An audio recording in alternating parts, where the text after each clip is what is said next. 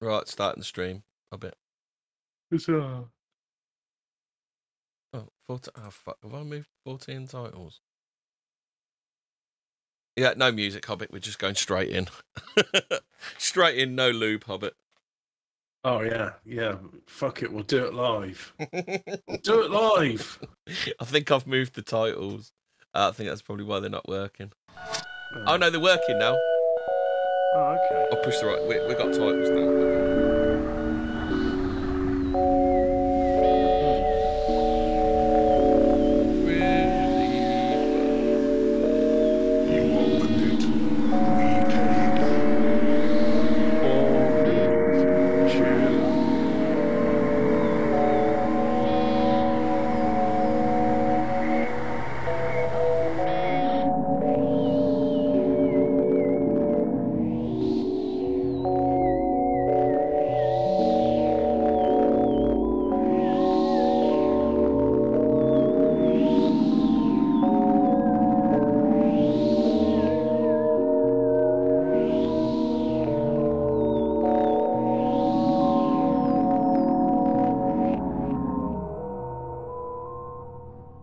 Welcome to another 40 words. Another flawless start there, Hobbit. It's what the audience expects and it's what they deserve. Remember, you're listening to it, so it's for you as Borzoi, I would say. Yep. Do you remember Borzoi? Do you remember people used to listen to Borzoi? Do you remember when he wasn't a nerd that deserved to get a dead leg and shoved into a locker? No, I don't think there ever was a time, was there? No, there never was. It never happened. I made it up. So, Cloud's a conspiracy because he would say chemtrails, then Susan would be like, oh, fuck you, I better put a Wikipedia link saying you're wrong. So what is they? What they is people, I say people, demons, spraying the sky with all sorts of things, mostly from planes, but also doing it from boats where you can't see it. And the reason they're doing that is to terraform the atmosphere so demons can live amongst us, so we're more conductive to X-band radar as well as 5G, meaning that those that took the jab will become mind-controlled zombie slaves and kill all of us which aren't compliant. So for all of those asking, like, why would they jab the complacent ones? Because they're going to be turned into an army of zombie robot slaves. Right, that's it. Thanks for listening to my talk. You can go away now. Show's well done, done. a bit. Nice one. Yeah. Yeah, it only took me a minute. That's good, that, wasn't it? Yeah. Obviously, So, you're going to flesh more out than that, aren't you? Why should I? Yeah, why should you? Because they're not paying for this. They're getting it for free. Exactly. Why should I? I mean, like, I've told you what's happening. What more do you need? Proof or something? Well, I suppose I could do a bit of proof. I mean, let me just type in Operation Popeye, because that's a good one. And, let's just go to Wikipedia. Operation Sober Popeye. Operation Sober Popeye, Project-Controlled Weather Popeye, Motorpool Intermediary Compatriot, was a military cloud seeding project carried out by the US Air Force during the Vietnam War in 1967 to 1972. Now, for those not familiar, cloud seeding was when you sprayed the sky with chemicals in order to seed clouds which cause rainfall. The highly classified program attempted to extend the monsoon season over specific areas of the Ho Chi Minh Trail in order to disrupt North Vietnamese military supplies by softening road surfaces and causing landslides. The former US Secretary of Defense, Robert McNamara, was aware there might be objections raised by the international scientific community, but said in a memo to the President that such objections had not in the past been a basis of prevention of military activities considered to be in the interests of US national security. The chemical weather modification program was conducted from Thailand over Cambodia, Laos, and Vietnam, and allegedly sponsored by Secretary of State Henry Kissinger.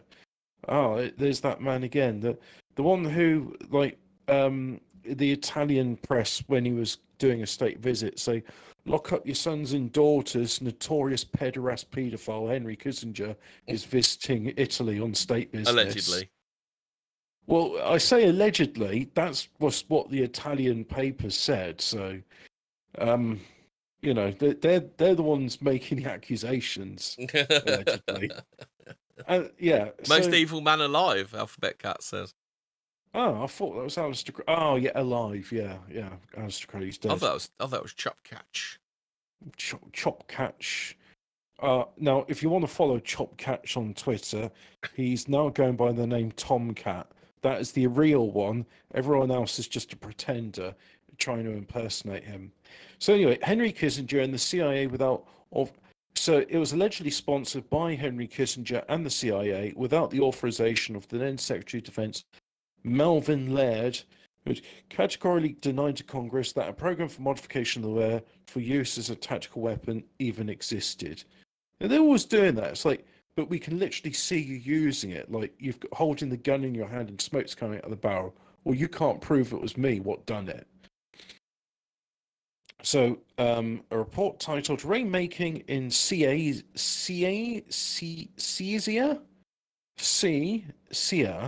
outlines the use of lead iodide and silver iodide deployed in aircraft in the program that's developed in California Naval Air Weapons Station China Lake and tested in Okinawa, Guam, the Philippines, Texas, and Florida in a hurricane study program called Project Storm Fury. Project Popeye was the experiment in increased rainfall through cloud seeding leading up to Operation Popeye. So Project Popeye led to Operation Popeye. All right. The technical aspects of the experiment were verified by Dr. Donald F. Hornig, who definitely wasn't borrowed from the Germans. Donald Frederick Hornig was an American chemist, explosive experts. Don't know. Special assistant to the President of the United States of the Science Center. During October 1966, Project Popeye was tested in a strip of the Laos Panhandle east of the Bolovans Plateau in the Sekong River Valley. The government of Laos was not informed of the project, its methods, or its goals. The test was conducted by personnel from Naval Ordnance Test Station located at China Lake, California. Results of the specific experiment are unknown, but other less surreptitious cloud seeding tests have been conducted. Operation Popeye's goal was to increase rainfall in carefully selected areas to deny the Vietnamese enemy. So, yeah, we've been over this bit before. Softening road surfaces, causing landslides, washing out river crossings, maintaining saturated soil conditions beyond normal time span. Implementation. The 54th Weather Reconnaissance Squadron, so I assume there was another 53 Weather Reconnaissance Squadrons in order to have a 54th. It carried out the operation using the slogan, Make Mud, Not War, starting on the 20th of March 1967 and continuing through every rainy season in Southeast Asia until 1972. Operation Cloud Seeding missions were flown. Operational cloud seeding missions were flown, sorry. 3 C-130 Hercules aircraft and 2 F-4C Phantom aircraft based at Udon Thani Royal Thai Air Force Base. Oh, I think I've had that before. It's quite spicy.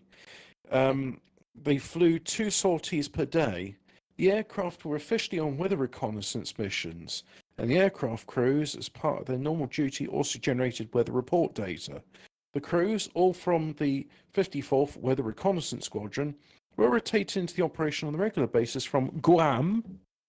Inside the squadron, the rainmaking operations were codenamed Motorpool. The initial area of operations was the eastern half of the Laotian Panhandle on the 11th of July 1967. Wow, that's actually following the... Normally I have to correct because they used the American one. But yeah, on the 11th of July 1967, the operational area was increased northward to around the area of the 20th parallel and included portions of far western northern Vietnam.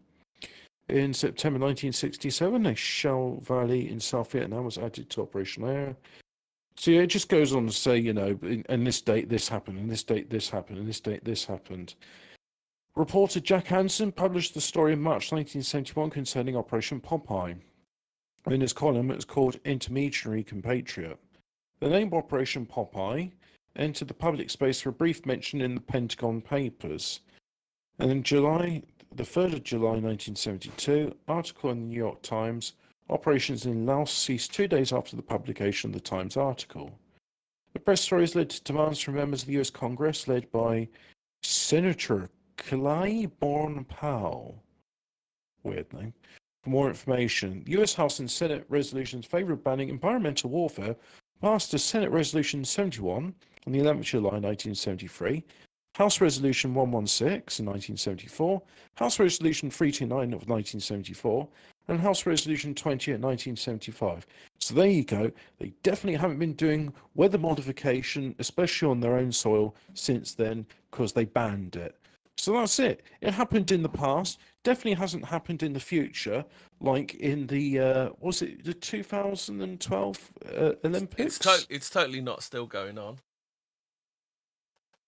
Like the Olympics had. Sorry, I'm moving some files, and it says this destination has 3 files with the same names. Let's have a look at this. Oh, desktop INI files. Just continue then. Don't need those. Yeah. When was the Chinese Olympics? Chinese Olympics. Chinese Olympics. Cloud seeding. So I remember this because I actually watched it for some reason. And there was this thing about the women's cycling event, and a Welsh lady got the gold medal because it was torrential downpour, and she says, "Oh, it's just like training back at home because it's wet all the time." So this was published in 2008, and it says the headline is "China plans to halt rain for Olympics." This is Los Angeles Times. Let's put this into the thing. I'll just put it in Doodling Pad. It is yet another attempt by man to triumph over nature. Determined not to let anything spoil their party, organisers of the 2008 Summer Olympics said Wednesday that they will take control of the most unpredictable element of all, the weather. While China's Olympic athletes are getting ready to compete on the field, its meteorologists are working the skies, attempting the difficult feat of making sure it doesn't rain on the 8th of August opening ceremonies. Our team is trained, our preparations are complete, declared Wang Jiangji, a spokeswoman from the Beijing Meteorological Bureau, addressing a news conference at the headquarters of the Beijing Organizing Committee. The Chinese are among the world's leaders in what is called weather modification, but they have more experience in creating rain than preventing it. In fact, the techniques are virtually the same. Cloud seeding is a relatively well-known practice that involves shooting various substances into clouds, such as silver iodide, salts, and dry ice, that bring on the formation of larger raindrops, triggering a downpour. But Chinese scientists believe they have perfected the technique that reduces the size of the raindrops, delaying the rain until the clouds move on. The weather modification would be used only on a small area, opening what would be in effect a meteorological umbrella over the 91,000-seat Olympic Stadium. The $400 million stadium, nicknamed the Bird's Nest for its interlacing steel beams, has no roof. This is really very complex process in terms of selecting a place and time, said Wang Yubin, an engineer from the Meteorological Bureau. Probably we will have to decide one day before or very close to the event. Except it didn't really work, did it? Because it resulted in torrential downpours. Oopsie. Jeff Ruffalo, a public relations advisor to the Beijing Olympics, believes this is a first for the Summer Olympics, which in recent years have taken place in drier cities like Athens, Sydney, and Barcelona. Summer is the rainy season in Northeast Asia. Beijing Olympics were to open on the 20th of July. Meteorologists said they'd be pushed back as late as possible. Chance of rain in Beijing on the 8th were close to 50%. Training Olympics in mind, meteorologists have been practicing their rain mitigation techniques since 2006. They've had a couple of dry runs, so to speak, a China-Africa summit, and a panda festival in Sichuan province, among others. The Chinese have been tinkering with the weather since the late 1950s, trying to bring rain to the desert terrain of the northern provinces. The Bureau of Weather Modification was established in the 1980s and is now believed to be the largest in the world. It was a reserve army of 37,000 people, most of them sort of weekend warriors who are called to duty during unusual droughts. The Bureau has 30 aircraft, 4,000 rocket launchers, and 7,000 anti-aircraft guns. Said Wang Guohe, director of... Yeah, we need flat cannons to attack clouds occasionally. Wang who? His name is Wang Guohe. Wang who? Wang Guohe. He's director of weather modification for the Chinese Academy of Meteorology. We have the largest program in the world, with most people involved and most important equipment. But it's not really the most advanced, Wang said. That honor belongs to the Russians, who say he used sophisticated cloud seeding in 1986 to prevent radioactive rain from the Chernobyl reactor accident from reaching Moscow. Although many scientists dispute the effectiveness of weather modification... call it Moscow. Oh yeah, they do, because... Yeah, but, you know, they also say it as... I've been to England, that's part of London. So when it comes to geopolitics and Americans, I ignore them. Which is quite wise to do. Although many scientists dispute the effectiveness of weather modification, they're dumb fucking idiots who clearly haven't read history, and like it goes on and stuff. If you're talking about small rainfall, you can eliminate it, Rang said. But if it's going to be raining cats and dogs, you'll best get walkout. That's really good. You want go cat and dog? If it rains cat and dog, then you go eat them. You put garlic on it. It tastes real nice. Oh, nice. I've hit 700 subs, apparently. Oh, cool. Yeah. Well, we're only 18 minutes in, so it's too late. It's too early to say gamer words yet, because I'll be celebrating later on with that. So, you know, there's two historical precedents that come to mind of weather modification, but then you're thinking, well, it happens in shithole countries. Nobody really cares about them. I mean, you flood out a few Vietnamese and Chinese. I mean, they breed like rats. But it would never happen in our world, would it? I mean, England is just naturally covered in clouds all the time. Well, let me just have a look. Right? MOD, cadmium spraying, atmosphere, declassified. Let's see if that brings it up. Oh, no, that's not quite. MOD test of aerial spraying over Norwich. So this is from a website called nr23.net, from deep in the Golden Triangle of Norwich. Interesting website name. The penetration of built up areas by aerosols at night, Porton Down public area biological warfare experiments on Norwich. No, well, this isn't quite weather warfare, but I'll read it because it sounds interesting. This was a Ministry of Defence carried out in the city of Norwich on the 13th of January, February the 10th, March 16th, and April 14th in 1964. These are PDF documents which claim to have been declassified in 2000 and describe an experiment by the Ministry of Defence where the city of Norwich was sprayed by aircraft with a substance known as silicon-treated PFP, which claimed to be innocuous in the concentration which was expected to occur in the ground. These documents outline the nature of the experiment and involvement of local police in it.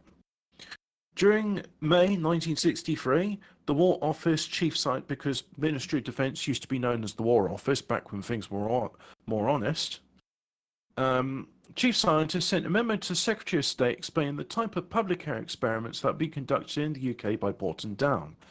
As can be seen in the covering letter, the experiments were conducted by a high level of secrecy because knowledge of them by unauthorised persons could be politically embarrassing. What, that you're doing biological warfare on your own population in Norwich? And now we have the consequence of that with the web feet and the people from Norwich aren't exactly known for their intelligence, are they? The question is, was that before or after they were experimented on by Porton Down Biological Warfare Laboratories? So there's a bunch of PDFs to download. Oh, let's click on the 1959 one.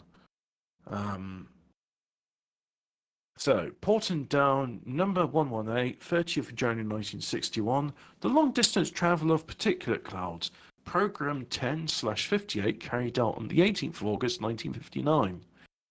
This reports a continuing field trial investigating the feasibility of engaging a specified target area of 10 to the 4 square miles. So 10 to the 4 square miles, what is that? 10 to the 4 square miles. A line source of FP, US Radium Corp 2267 Lot H206 Magnusol treated, was disseminated from a Valletta aircraft. I've never heard of a Valletta aircraft. Flying from a point off Cromba? It's got a little blotch over the word Cromba. So it might be Krona or Kronla. Anyway, southwest to the Straits of Dover, and then westwards to close inshore to a point south of Swanage. Some 279 pounds of FP, equivalent to 0.93 pounds per mile, were used. Sampling was at 63 stations and an Anson aircraft. Anson aircraft. A large area of England and Wales was covered. Oh, are these dates? No, these look like minutes. Porton note number 203, Martin, 1961. Large area carriage by aerosol cars generated at sea. Okay. This note covers program number 659 and refers to the FP trial conducted from the 7th to the 10th of November 1959 and report an earlier important note number 146, QV, whatever QV means. The detail on the FP omitted from the note are essentially that was the US Radium Corp product type 2267, lots H239 and H24, silicon treated as Nanskook? Silicon treated as Nanskook. This later note provides detail on samples not included in the earlier note in its appendix. Details on the preliminary trial conducted with HMS Grafton on the 7th of October 1959, wherein 25 pounds of FP, and it's got the lot number for the US Radium Corp, silicon treated as Nanskook was used. The ship was located near to a point 80 miles south of Portland Bill. Mobile sampling teams were located in Devon and Dorset and recorded FP 80 miles north of the source during this preliminary trial. The note is photographs of the disseminating equipment. I'm in the room on Discord but can't seem to join. That's because we're in the other room. Oh, right. Shall we hop over? 14? Yeah. Right. So, right. Here we are in the right room. Here we are. We're back. Yeah. Right. So far, what I've established there is. Hello. Evening. What has been established is that weather modification, weather warfare, it does go on, and it's sprayed from aircraft and it's sprayed from ships, and they seem to be quite happy spraying God knows what. You'll never know. But I would suggest that a large amount of what they are spraying would be aluminium because it's cheap and it's relatively lightweight. So if you're making aluminium oxide, that can stay in the atmosphere for a period of time. Now, why would you want to do this? Well, as we said in the first minute of the show, to terraform the planet so that demons can run amok and so that people are more conductive to the 5G zombie mind control virus so that when they start beaming things out, they'll all be conductive and, download the programming quickly. But, cadmium poisoning. Cadmium,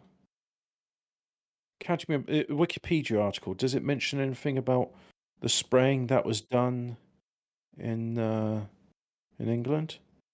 No, it just talks about cadmium poisoning without examples. But why would they want to do this? Well, geoengineering is one of the terms. Geoengineering. If I type in geoengineering, let's see if I could get some stuff. geoengineering.ox.ac.uk, Oxford Geoengineering Programme.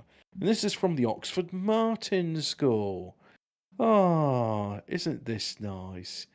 So this is from the Oxford School of Weather Warfare.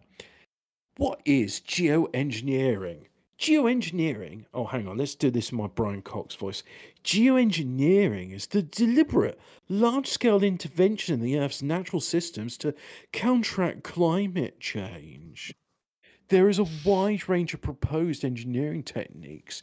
Generally, these can be grouped into two categories: solar radiation management, or SRM, or solar geoengineering. SRM techniques are amazing. They aim to reflect a small portion of the sun's energy back into space, just a small amount, not to make it completely fucking overcast all the time, counteracting the temperature rise caused by increased levels of greenhouse gases in the atmosphere, which absorb energy and raise temperatures. I really am opposed to the term greenhouse gas because, for fuck's sake, I know what a greenhouse is, and I know what the atmospheric models are, and we're not living in a fucking greenhouse. It's one of those bullshit terms like, what's the other one which they go on about? It's raining men. Or it's raining by the Weather Girls. Fossil fuels. There we go. Right. Fossil, yeah, because it's dino bones. You're running on Flintstones juice. Solar radiation management, that's it. Some proposed, these are just proposed techniques, they're not actually being done. Albedo enhancement, increasing the reflectiveness of clouds or the land surface that more of the sun's heat is reflected back into space, i.e. by spraying clouds full of aluminium chaff because aluminium's cheap, certainly cheaper than silver iodide. It's not as poisonous as cadmium, and it's light, so it will stay afloat for quite some time. Space reflectors, blocking out a small portion. They all say a small portion. There's so much of this language is like it's not neutral. This is not scientific. This is propaganda. Blocking innuendo as well. Yeah, It's double entendre language as well. He's got a small portion. That's it. Just blocking out a small portion of sunlight. Only a small portion. It's only chopping off the tip of the sunlight before it reaches the Earth. And stratospheric aerosols, introducing small reflective particles into the upper atmosphere to reflect some sunlight, not all of it, before it reaches the surface of the Earth. And then they talk about greenhouse gas removal or carbon geoengineering. So, planting trees, biochar, which is like you make charcoal and you bury it. Bioenergy with carbon capture and sequestration. So, growing biomass, burning it to create energy, and capturing and sequestering the carbon dioxide created in the process. Ambient air capture, building large machines that can remove carbon dioxide direct from the ambient air and store it elsewhere. Ocean fertilization, adding nutrients to the ocean in selected occasions to increase primary production, which draws down carbon dioxide from the atmosphere. Enhanced weathering, exposing large quantities of minerals that react with carbon dioxide in the atmosphere and storing the resulting compound in the ocean or soil. So literally just digging up used car batteries, exposing them to the air, and then dumping them into the ocean. And then we have ocean alkalinity enhancement, grinding up, dispersing and dissolving rocks such as limestone, silicates or calcium hydroxide in the ocean to increase its ability to store carbon and directly ameliorate ocean acidification. Yeah, so a whole bunch of propaganda and... they do actually have a diagram here. Let's see if I can copy that. Copy image, paste it into general and 40 words. No, that's just pasting a link. Copy image. Paste. For fuck's sake, I said copy the image, you dickhead. No, it's not going to do it. It's not having it. Anyway, describe the diagram. So the diagram is what I've been saying recently. It's got like I even click on the picture and it goes away. You've got a picture of the sea, and you've got like a boat, and it's spewing out chemtrails from into the atmosphere. You've got planes spraying out chemtrails, except chemtrails don't exist. It's just water they vapor trails. That's right. And then they talk about putting mirrors into space to do what Monty Burns did in that episode of The Simpsons when he was going to block out the sun from Springfield. So they'd all have to put them in. And Dom says, "Have you ever had them cadmium cream eggs?" Yeah. So, can I number 79 with egg fried rice? No chinky coof, though. Already had that, thanks. Yes. Oh, that was when I was referring to the Porton Down experiments. So, it probably is worth talking about what's the difference between a chemtrail and a condensation or contrail. Well, for a start, you just look at them. A contrail you'll see on the tips of the wings, and it usually dissipates after a few seconds. A chemtrail is big long plumes, and they stay there hours after the plane has passed, and then they leave a haze in the atmosphere afterwards. They're not all the same like that, mind you, because not all planes are going up there doing the same thing. They're doing different experiments. They're always doing these experiments. They like experimental tunnels, don't they? Yeah. Well, just spraying people radium, cadmium, diseases, spraying the people of Norwich with diseases, putting fluoride into the water of Birmingham's because Brummies, are just Brummies. Emptying the contents of the chemical toilet. Yeah, and it's like, hang on, wasn't there something about informed consent, which just they seem to like, oh, it's really important to get informed consent, except when it doesn't suit them. Yeah. Well, my body, my choice didn't extend to the vax, did it? No, it didn't. So, I'm actually pretty much. Oh no, contrails, chemtrails. Yeah, they leave. The chemtrails leave a big, long, persistent trail in the sky. The contrails don't, and then you get like arguments against them, like, oh well, why is it? No, that's it. Yeah. Those chemtrails just stay up in the sky because it's a cold day, and when it's a cold day, then they don't evaporate. But I don't know about you, but commercial aircraft, they go anywhere from 35,000 to 40,000 feet. And because they've got thermometers, or at least the cabin information always says it, I'm not sure why, but they say outside air temperature minus 50 degrees. And it doesn't matter whether you're going over the Sahara Desert or Antarctica, it's like when you're at that altitude, the temperature's minus 50 degrees. So it's always minus 50 degrees in the stratosphere where the aircraft are going, which means it's 50 degrees below zero, which means that if it was condensation, then it would always be there because it's always below freezing, always causing the condensation. However, there are times when you can see the planes turning the trails on and off. So what am I supposed to believe from that? It's just like, oh, they turned their engines off. Is that why they're doing it? At what point would a commercial aircraft go, yeah, we're just going to turn the engines off now, and we'll descend like 10,000 feet and then we'll turn them back on again, because that'll be really fun for the passengers, and that won't burn up a load of fuel trying to get back up to the altitude. Or maybe there's pockets of really hot air. Yeah, there's pockets of.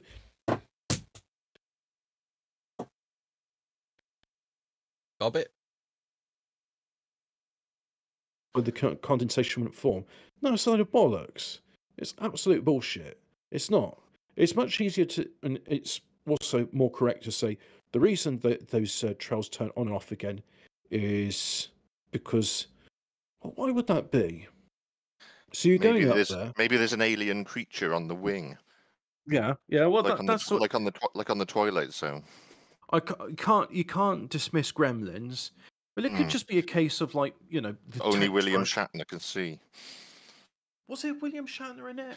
In the original, but Or in the John film it Lithgow. was John Lithgow. Oh, that's William. I've seen the one with Jonathan Lithgow, but I always thought it was Lithgow. But I've not seen the William Shatner one because there's a very young William Shatner, and it's not fortune cookies. They're in a diner with his missus, and like you put in a 1 cent, and it will give you like an advice slip, and they're incredibly accurate. So he keeps feeding it like more and more, and the more he does it, the worse the messages become. And it's just like that's a very young William Shatner. But yeah, the reason why the trails would turn on and off is, frankly, I just think it's just to rub their noses, isn't it? It could be, oh well, one tank's run out, so now they got to put in another tank, or maybe like the valves have gummed up, so somebody's actually like a technician's got to go there to unstick the valves. But really, it's just a case of nobody really cares. We're just going to do this stuff. LOL. What are you going to do about it anyway? But let's have a look. Let's have a look more about like I'm going to type in the term chemtrail ship and see if anything comes up, or if I just get told I'm oh, fact check. Old military video is not proof of chemtrails. This is from Reuters. Confusion over context on old military videos has resulted in social media users falsely suggesting it reveals proof of a previously debunked conspiracy theory. The video was uploaded to Facebook on the 20th of April by a user who repeatedly shared misinformation in the past. Here and here. Let's have a look at these. Oh, you got to log into Facebook. I can't do it then. It shows grainy footage of an aircraft flying across a stretch of water, leaving behind a long, large white plume of smoke. This plume falls to the water to create a wall of smoke in front of a nearby ship. Of course, it's just a conspiracy, the user writes in the caption. Comments underneath reveal that the user's followers believe the video to show chemtrails. They do this shit today, it's called weather control, writes one person. Same shit that comes out of NASA rockets when being launched. Anytime NASA launches a rocket to space, you'll notice somewhere we have extreme weather. Chemtrails and rocket launchers mess with the weather. They're probably right about that. I seem to remember there was what if I can find the video? Because that's a very in the debunking they kind of admit it. What if I can find it? NASA rocket causes clouds. This was it was Jeremy Clarkson. That's it. So maybe it'll spew up. Maybe it'll spew up the space shuttle blowing up in '86. When you needed another 7 astronauts. That's what NASA stands for. Yeah. So here it is. This I don't think this is the one with Jeremy Clarkson, but it's called the RS-25 flight engine for the Space Launch System. So this is a new vehicle. But now, I don't know what fuel they use, but I know one of the fuels they use is called hydrazine. And one of the waste products of hydrazine is water vapor. So amongst the various chems in this chemtrail is water. Water is a chemical, just like anything else is a chemical. Yeah. So anyway, let's go back to this Reuters debunking. Same shit that comes out in NASA rockets. Another adds, were they chemtrailing humanity even back then? Well, at least since 1959, according to the Ministry of War. Chemtrails refers to an old, debunked conspiracy theory that says governments or other parties are engaged in a secret program to hide toxic chemicals to the atmosphere from aircraft in a way that forms visible Hobbit, you plumes in the conspiracy sky. theorist, you. Yeah, I know. Yeah, I mean, I've just been told I'm wrong by Reuters. So the stuff about Operation Popeye, the Chinese Meteorological Bureau, the Porton Down Ministry of War experiments. If you want to know about the Chinese, just ask Nancy Pelosi. She's got a Chinese Secret Service driver, hasn't she? Yeah, it's funny that. Yeah. So, but anyway, back to how this is a debunked conspiracy theory. So that says governments or other parties are engaged in a secret program to add toxic chemicals to the atmosphere from aircraft. I said that bit. Meanwhile, the Facebook video, filmed in 1923, actually shows an aircraft creating a smoke curtain during the United States military operations to sink its USS New Jersey and USS Virginia. The two battleships are said to have been due for destruction due to disarmament agreement at the end of the First World War. So there is a video of this, and it's pay for news, so I think you can get away with showing it. So there's the video if you want to add it. And for those on the radio, on the wireless, aircraft goes in the sky, and it leaves a trail behind it, a trail of smoke, and you can see plumes of smoke sheeting down and just creating a smoke screen. So it's introducing Magic it Eraser looks like on the new Google Pixel 6. Yeah, because it's just a Google Chrome thing. Yeah, and that as well. Video begins now. There we go. You know what? Instead of giving you YouTube links, what I should do instead is give you an Invidious link, so it scrapes out all the bullshit Google puts in things. But there you go, chat. So this is chemtrailing in 1918, except no, it's not, because you're an idiot who believes in conspiracy theories, you dickhead. So let's just go back to the What's he thing. believing in conspiracy theories in this day and age? Yeah, when they've all been debunked, there's a reason for everything. Mm. The role of smoke screens, the history of smoke curtains or smoke screens has been well documented as being used as a military tactic to hide troops, weapons, and ships. Other videos show similar operations being I'm watching that video now.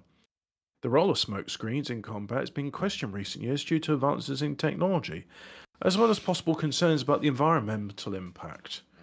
It turns out when you're being sprayed with noxious substances, that might cause damage to the environment. Really? Research yeah. You're a crazy conspiracy theorist, I bet. I know. As is the Ministry of Defence. Yeah. Research is already underway to find a more healthy and environmentally friendly outlets. So what, they can use like a giant vaporizer instead. Oh, but wait, no, that actually is true, because the boats which are spraying seawater up into the air, they are vaporizers. They're basically doing giant nebulizers. Oh, YouTube have detected copyrighted video, audio and video. I see. Yeah. So I prefer the beef curtains. Yeah. Well, you can't really hide a platoon of soldiers behind beef curtains, can you? I'm not sure. Some of them you can. Yeah. Depends how big the beef curtain. So I'm going to cut that short there. Yeah. But you've seen the thing anyway. So the verdict is false. The US military footage was captured in 1923 and shows an aircraft creating a smoke curtain, which is a well-known tactic deployed to collect weapons, troops, and ships. The article was produced by the Reuters fact-check team. Read more about our work to fact-check social media posts here. Yeah, just don't break your hand patting yourself on the back, mate. Didn't they fact check? Oh well, I'll best not talk about. The bat that came from the place that caused the thing. Didn't they fact check that was bollocks? Yes, and it definitely didn't. No diseases have ever come from China ever. Here we go. Here's an article from New Scientist. Chemtrails conspiracy theory gets put to the ultimate test. And they got a photograph of chemtrails being done in the sky. What happened when 77 atmospheric... That's an interesting number. 77 atmospheric scientists, not employed by Brigade 77 at all, I assume, actually look at the claim that aircraft are spewing out mind-controlling chemicals, wonders fill play. Well, that's what the article says. Mind-controlling chemicals. It's almost like...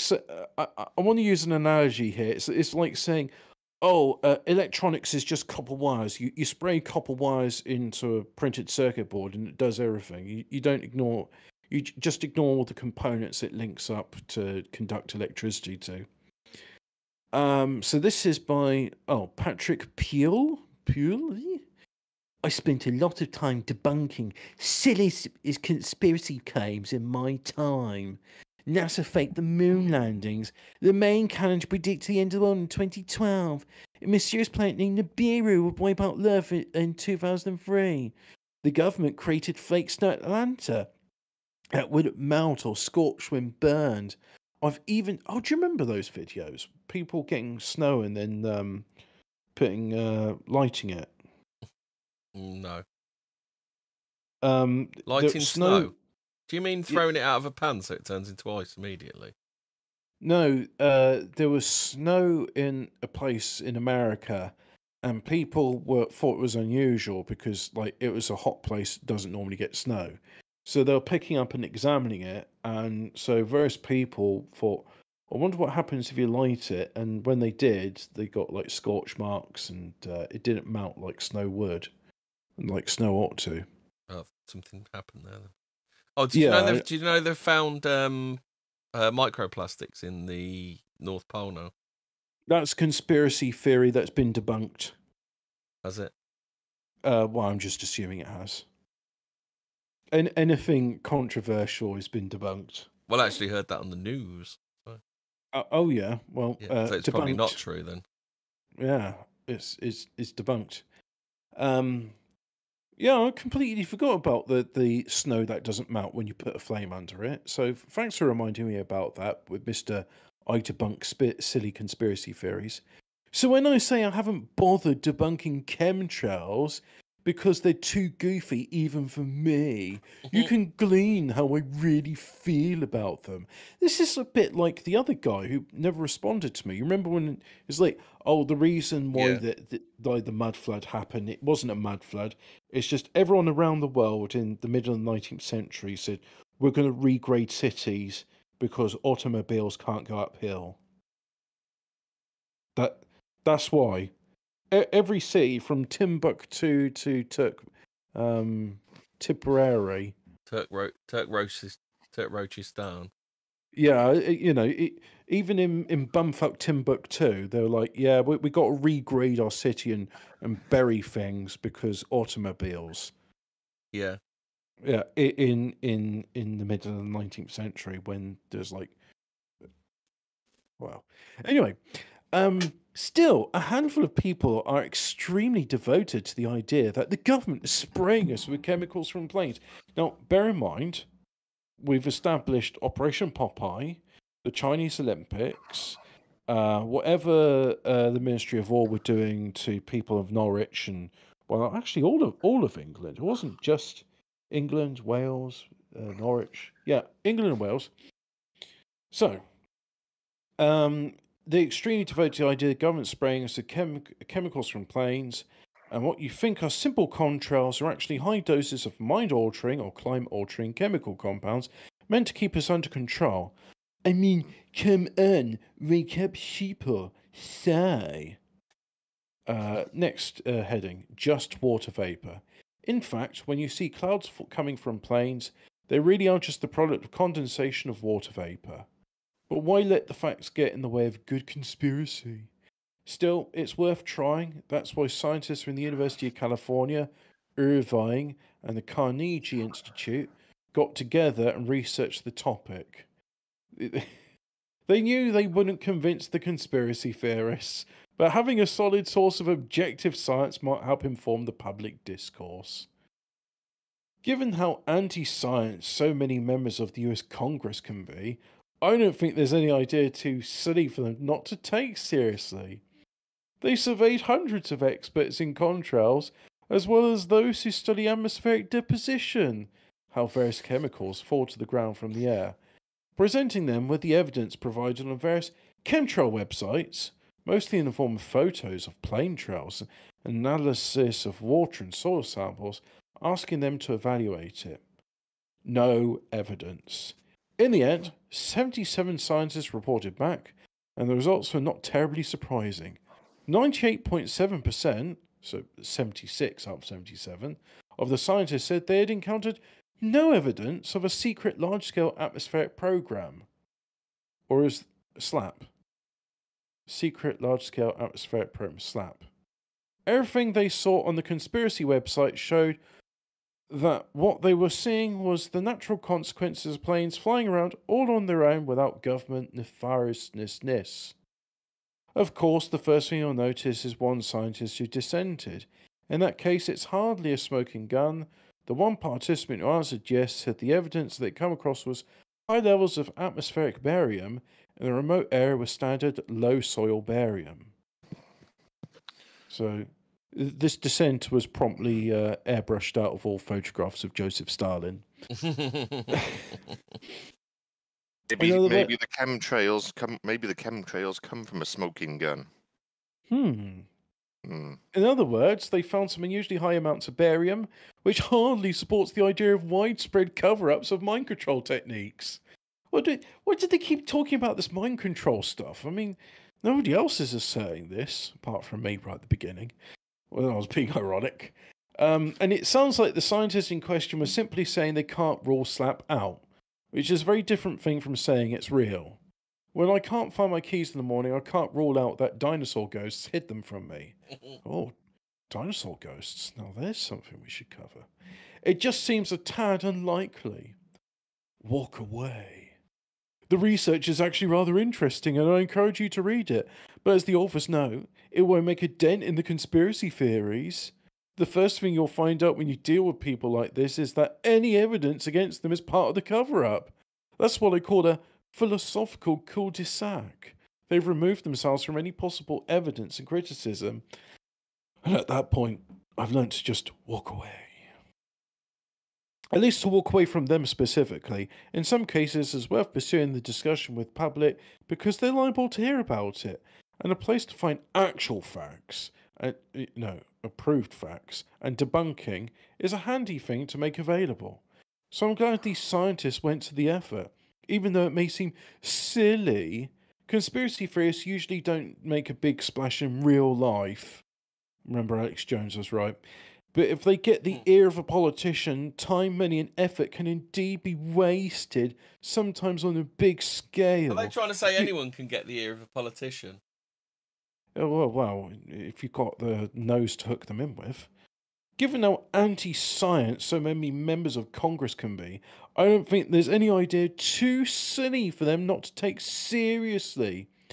If Congress critics think Earth is cooling, that it's only 6,000 years old, that vaccines are dangerous, and the existence of snow disproves global warming, then chemtrails don't seem like that much of a stretch, you fucking idiots. Now go away and stop citing historical precedents where the weather was modified, either in times of war or just for the lulz. See Porton Down spraying people since 1959.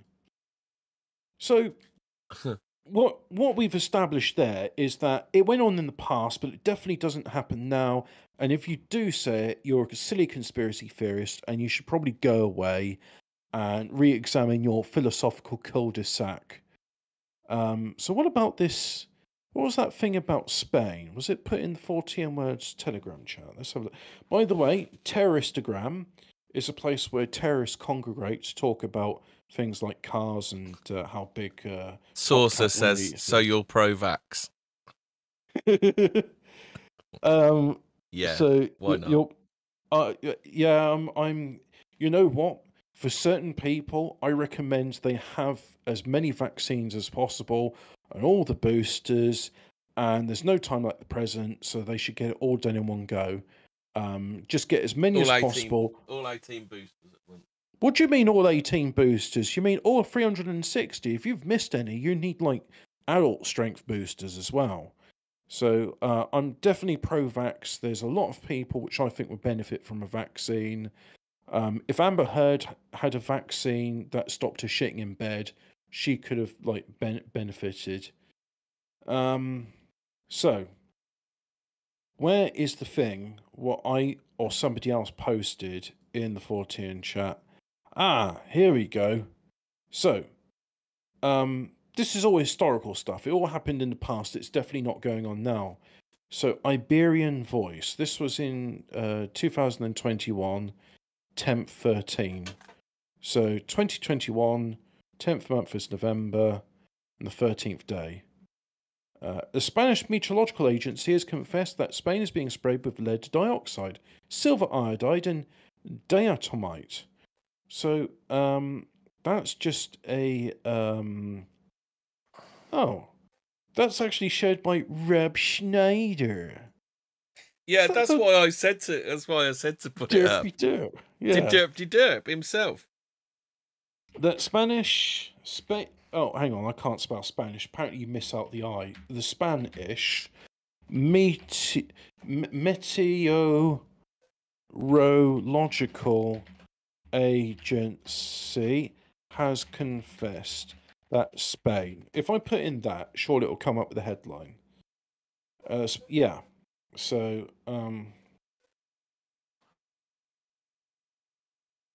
oh, this looks like a debunking website. Principia Scientific International. Workers at Spain's meteorological agency confessed to spraying chemtrails. I'll just post that up in the general. 4 workers from the State Meteorological Agency confessed. Now, here's the thing, right? So when I'm talking about the Chinese thing, it's no confession, it's no leaking government secrets. Like, yeah, we use chemtrails to cause cloud seeding and to modify the weather. We've been doing it since the 1950s. And they were doing it in 2008. But, well, 2008's ancient history. That was like 14 years ago. My God. It was 14 years ago. Wow. 4 workers, confessed planes are spraying lead dioxide, silver iodide, and diatomite. What is diatomite? Let me just go on a little rabbit trail with that. Diatomite, non-Latin diatoma, refers to any member of a large group comprising several genera of algae. So they've been spraying algae into... Oh, right, diatoms, yeah, they're the little silica things. So they're spraying, like, algae corpses. That Spain was the first Western government to officially include the word chemtrail in its official gazettes. The Spanish Ministry of Health authorized the NBC, nuclear, biological, and chemical units of the armed forces, also the UME, to use biocides from the air. A month after the state of alarm was imposed, the executive justified in the BOE, I'm not sure what the BOE is, that this technique is one of the most effective against the coronavirus, since with nebulization, thermal fogging, and micronebulization techniques, all surfaces with speed. What? They're spraying people with speed? Let me just read that again, because I think some might be lost in translation here. The executive justified in the BOE, whatever a BOE is, that this technique is one of the most effective against the coronavirus, since with nebulization, thermal fogging, and micronebulization techniques, all surfaces with speed. The executive also justified the aforementioned units have the personal means, materials, procedures, and sufficient training to carry out air disinfection, since they are operations that they carry out regularly, with the exception that instead of using biocidal products, they do so with other decontaminating chemicals. On the 19th of May 2015, MEP Ramon Tremosa y Bielaledes, or ALDI, announced that it's literally ALDE, announced that in the European Parliament that 4 workers from the State Meteorological Agency have confessed that Spain is being sprayed entirely from planes that spread lead dioxide through the atmosphere, silver iodide, and diatomite. The objective, according to the same MEP, will be to ward off the rains and allow temperatures to rise, which creates a summary climatic environment for tourism and, at the same time, helps corporations in the agricultural sector. This, in turn, is producing cold drops of great intensity. The region of Murcia, the Valencian community, and the province of Almeria are being the most affected, to the point that not a drop of rainwater falls for more than 7 months. Catastrophic cold drops are generated, and they have caused respiratory diseases to the population by inhaling lead dioxide and other toxic compounds. Well, hang on, mate. We just read another thing say that this is a spinny conspiracy theory, and you're in a psychological cul-de-sac. And you're a Congress critter who's an idiot. And dinosaur ghosts. So, yeah.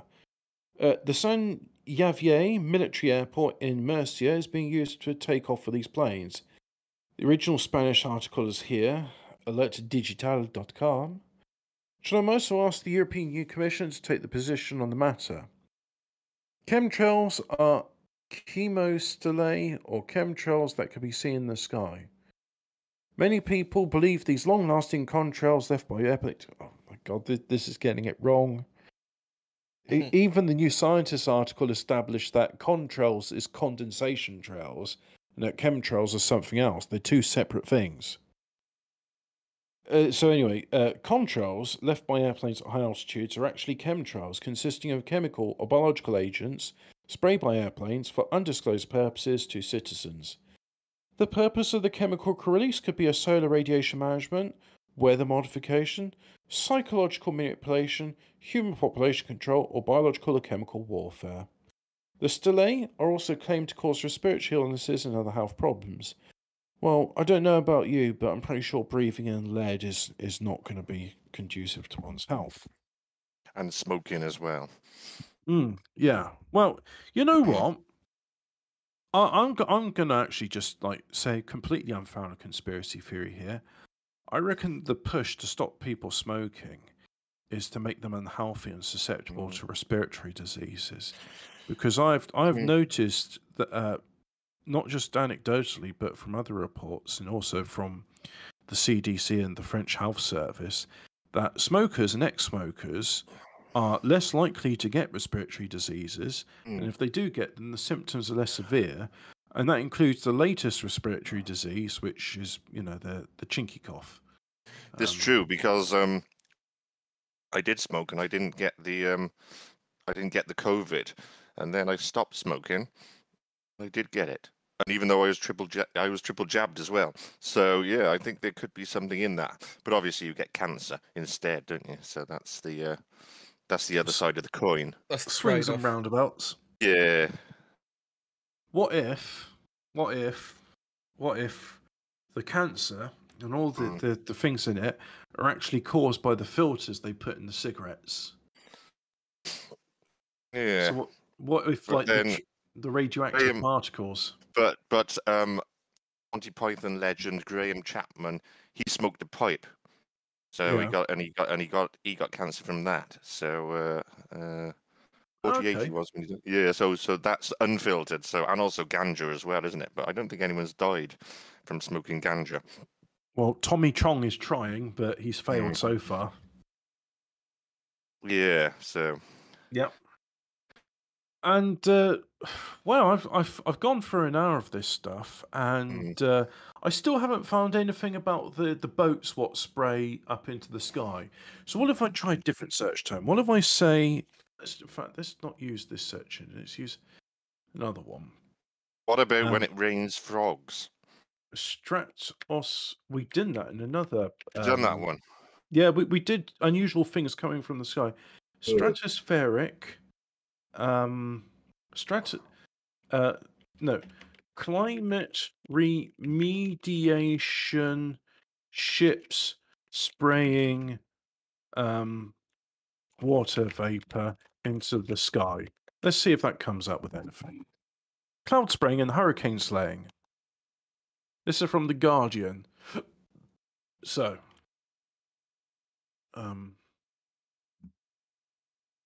this is weird. Normally I get a whole bunch of interruptions from Hemi at this point.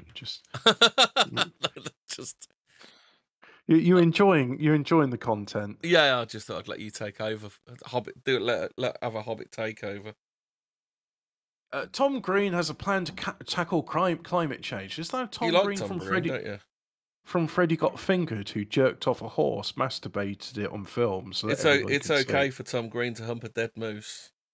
It's okay for Tom Green to be. What is it with he's a comedian? It's like he just does disgusting shit. Like I was reading about Adam Sandler doing a stand-up, which is about his mum was a prostitute and was having sex with everyone in the bar. The Queen's vagina is haunted. Yep. That was a famous Adam Sandler joke, right.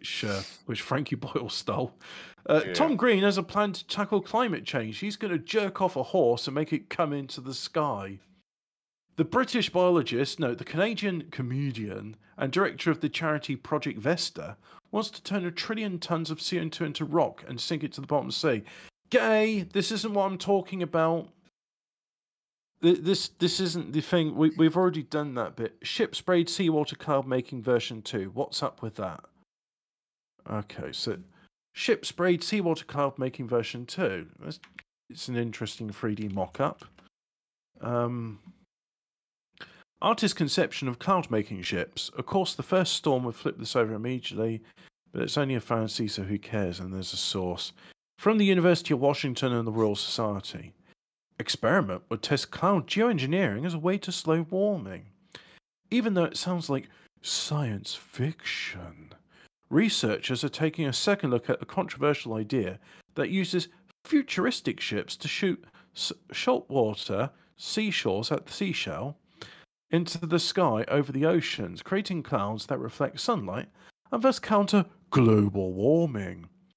University of Washington atmospheric physicist Rob Wood describes a possible way to run an experiment to test the concept on a small scale in a comprehensive paper published this month in the journal Philosophical Transactions of the Royal Society. Interesting journal name, Philosophical Transaction. How do you transact in philosophy? The point of the paper, which includes updates on the latest study into what kind of ship would be best to spray salt water into the sky, how large the water droplets should be, and the potential climatological impacts, is to encourage more scientists to consider the idea of the marine cloud brightening and even poke holes in it. He and a colleague detail an experiment to test the concept. What we're trying to do is to make the case that this is a beneficial experiment to do, like the time I masturbated a horse and Freddy got fingered. With enough interest in cloud brightening from the scientific community, funding for an experiment may become possible, he said. The theory behind so-called marine cloud brightening is that adding particles, in this case sea salt, to the sky over the ocean will form large, long-lived clouds. Clouds appear when water forms around particles. Since there's limited amount of water in the air, adding more particles creates more, but smaller, droplets.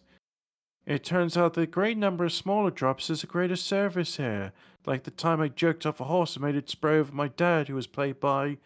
Who was the guy who played it? It's not Jack Nicholson, but he kind of looks similar to him. And I've seen him in another film. Was it Anger Management? I had Adam Sandler in it. Peter Kay was never funny. Remember the past? Peter Kay. Yeah. No, it was Jack Nicholson in Anger Management. Who's the guy? Oh, you know what? IMDb. It's IMDb time. IMDb.com. And then I'm going to search for Freddy Got Fingered 2001. Not to be confused with Five Nights at Freddy's. Yeah, definitely not to be confused with. Ah, God, I hate Tom Green. So who was the guy that reminds me of?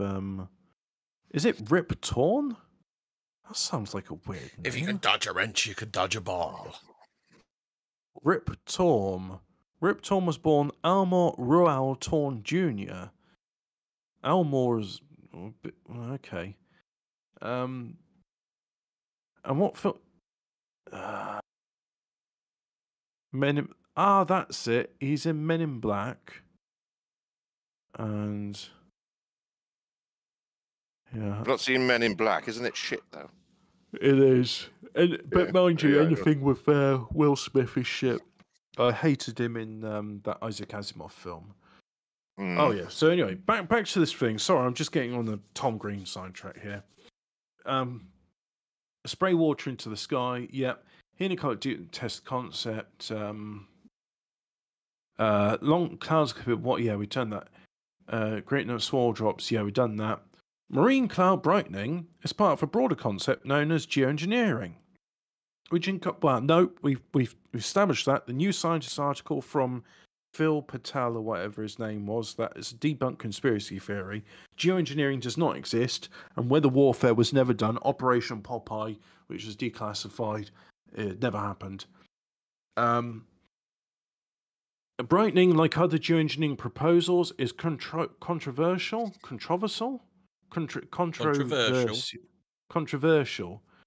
for its ethical and political ramifications and the uncertainty around its impact. But those aren't the reasons not to study it, Wood said. I would rather that responsible scientists test the idea than groups watch my 2001 film Freddy Got Fingered. The danger with private organizations experimenting geoengineering is that there is an assumption that it's got to work. Wood and his colleagues proposed trying a small-scale experiment to test blah blah blah. You said this bit, but you get additional airplanes to study it. Do you say anything interesting here apart from, oh, this would be a nice experiment? It's definitely not happening on the large scale already. It's just an experiment, bro. It's just a small-scale test study, bro. It's not really happening, bro. In some cases, ship trails make clouds darker. We don't really know why that is, Wood said. Despite increasing interest from scientists like Wood, there's still strong resistance to cloud brightening. It's a quick fix idea, then really what we need to do is move towards a low carbon emission economy, which is turning out to be a long process, Wood said. I think we ought to know about the possibilities just in case. The authors of the paper are treading cautiously. We stress there will be no justification for the deployment of marine cloud brightening, and it is clearly established that no significant consequences would result. There would also need to be an international agreement firmly in favour of such action. So, yeah, it's just speculation. It definitely doesn't happen. And if you've ever looked at a plane in the sky leaving a trail which spreads hours later into a silvery cloud, you're an idiot who believes in dinosaur ghosts, which we're definitely going to have to do an episode on it because it just sounds so cool. Dinosaur ghosts. And why is they dragons? They could be dinosaur ghosts. I don't know. I've never seen ghosts of other animals.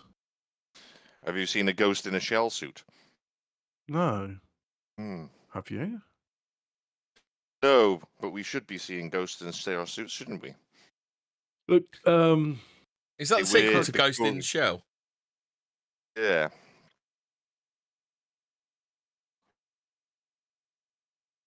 Oh, I quite like this comment here. This, by the way, is from 2012, this article. I have a better idea. Build more coal-fired power plants, or nuclear if you're really concerned about carbon dioxide. Each one of those babies at least a pair of cooling towers that vents water vapor up the wazoo. Water vapor up the wazoo? Yeah, it sends water vapor up the wazoo. That's the name for the cooling towers. If you want to brighten marine clouds, we already know how to do that. Steamships burning lots of high sulfur coal. Nice. Why are there any dinosaur ghosts in shell suits? Don wants to know. Maybe we'll see one day, but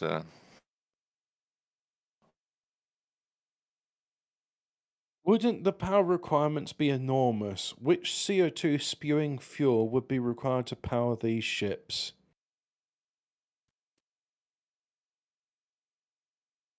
What ships are they? Oh, well, the ships which don't exist because you're just a conspiracy theorist.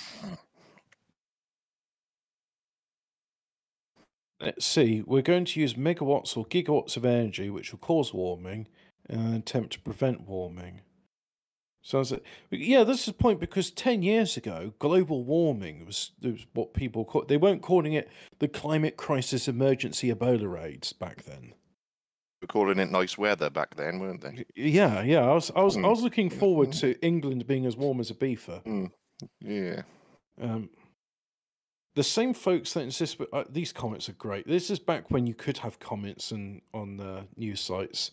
The same folks that insist we stop using oil, gas, and coal, all those clear and obviously devastating consequences for humanity, now insist we can't do anything else unless it was clearly established that no significant adverse consequences result. Hypocrites. Wow, salty rain. Is this the dopiest idea of the century so far? Yeah, I mean, what would the consequences of raining salt water be? Wait, let's see if I can find, what in the world are they spraying? What in the world are they spraying? Let's see if I can find. So from 2010, there's a documentary called "What in the World Are They Spraying?" And let's see if I can. And what in the world were they spraying? So, what in the world were they spraying 12 years ago? Because they do talk about it. That's what I mentioned about aluminium oxide.